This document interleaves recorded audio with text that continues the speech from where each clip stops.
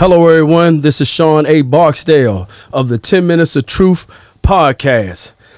And today we have someone that I have known for over 20 years, that I have nurtured a relationship with, a brotherhood with, someone that I trust not only with my money, but I trust him with my life.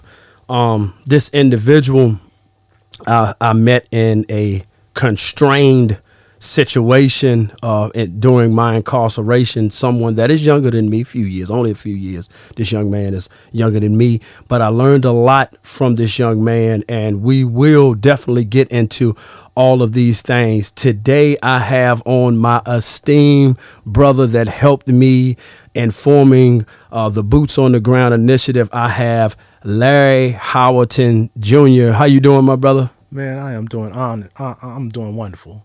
I am so grateful to be here today. Beautiful, beautiful.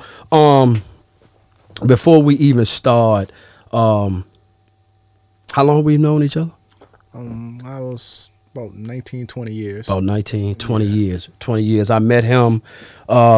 He was the oil guy. He was the oil guy. You were the oil guy. Yes. He had all the oil. He still has all the oil, which, I'll give you a shameless plug in a minute about if you want to buy oil. But but I met this brother in prison, which you'll hear his story very shortly of how he got there.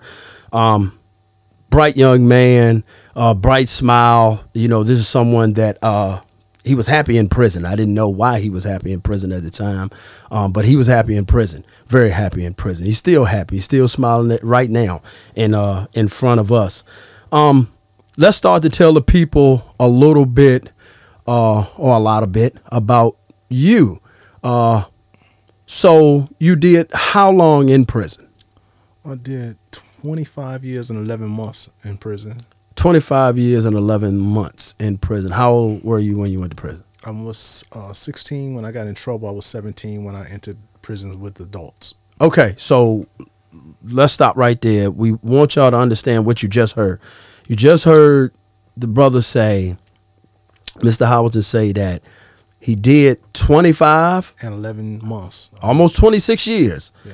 And he got in trouble at 16, right? He went to prison at 17, and you came home at how? 43 years old. 43 years old. So what we're about to dive into for every community is much needed conversation for our youth.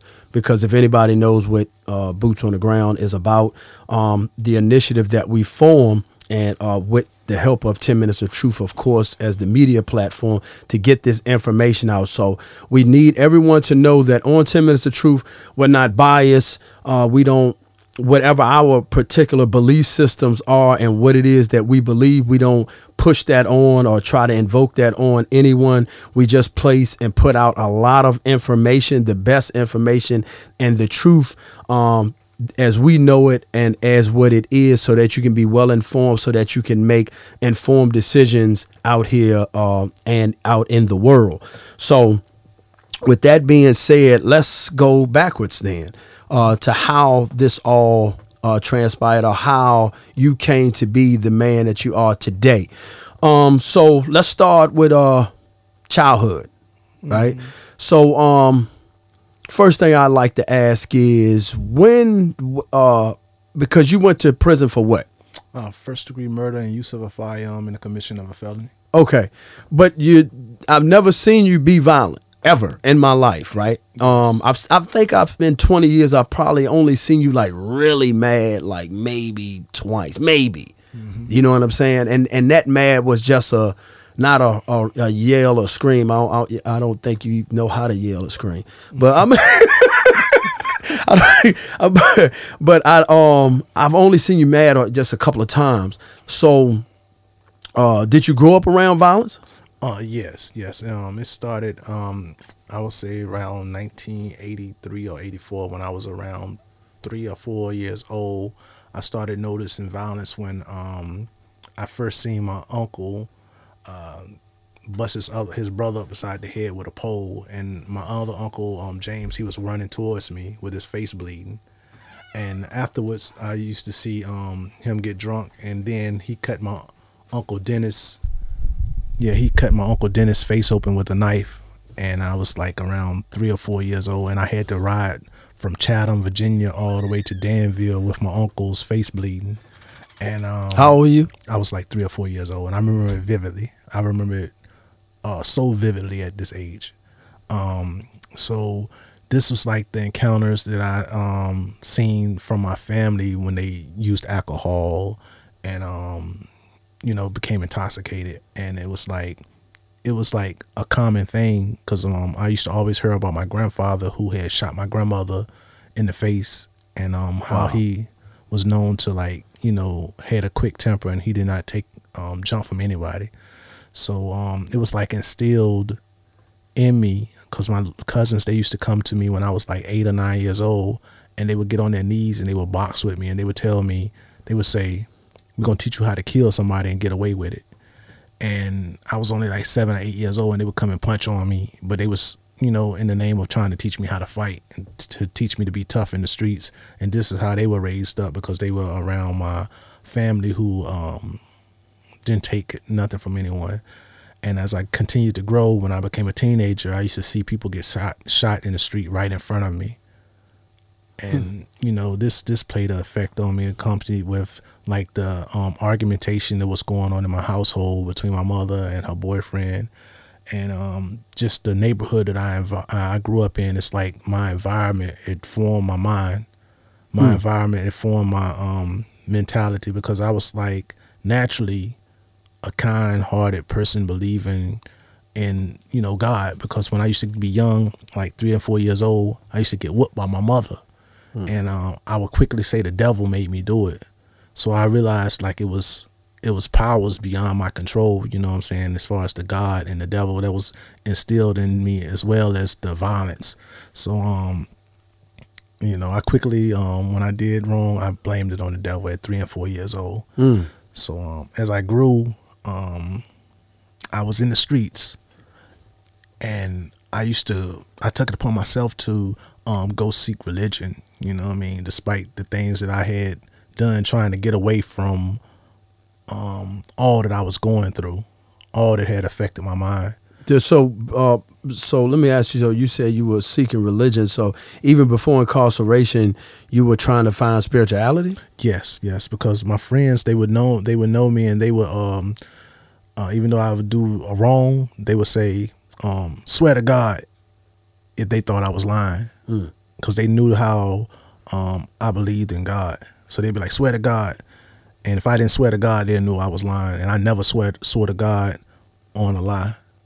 And this was when I was in the streets selling coke, shooting people, robbing people, calling shots. It was like I still believed in God, and I was hoping on His mercy. Oh, wow. That I didn't know. I thought I knew everything about you. All right. So just talking about this childhood, because that's trauma. Yeah. Seeing, your uncle get bust upside the head at that age, and you saying vividly, because I remember things at that age too. You know what I'm saying? That traumatized me. But at that time, we didn't have these words in the home, right? Yeah. We didn't have the word trauma. We didn't have, therapy. We didn't have those things. The way our people, and a lot of our people still today, you know what I'm saying, our communities, they deal with trauma by self-medicating, right? By alcohol and drugs, right? So have you ever done drugs? No, I haven't done drugs or gotten drunk in my entire life. When I was like 4 years old, my grandfather, he used to pour like liquor down my throat, like bootleg. He'll tell my grandmother, he'll say, Annie, go to the closet, and he would take some liquor and he would pour it down my throat. And I don't know if this was to deter me or not, but I can still feel the burn when I see people drink. I can feel the burn going down my throat from when I was a child, and he used to pour the liquor down my throat. But wow. So how old were you when that happened? 3 and 4 years old when I was around my grandfather. He died when I was in the 2nd grade. Oh, wow. Yeah, he tried to kill his whole family and he became paralyzed. Wow. Well, that's our time. We want to stay true to the concept of 10 minutes of truth, of course, and we're doing 10-minute segments. Come back next week where you can hear Mr. Howerton continue to tell you his journey on how he became the individual that he is today. This is Shawn A. Barksdale. This is 10 Minutes of Truth. Representation is extremely important, and sometimes it has to be civil, and sometimes it has to be criminal. If you need help in these areas, please call Mike Trent of the Trent Law Practice. He can be found at 7S Main Street, Halifax, Virginia, 24558.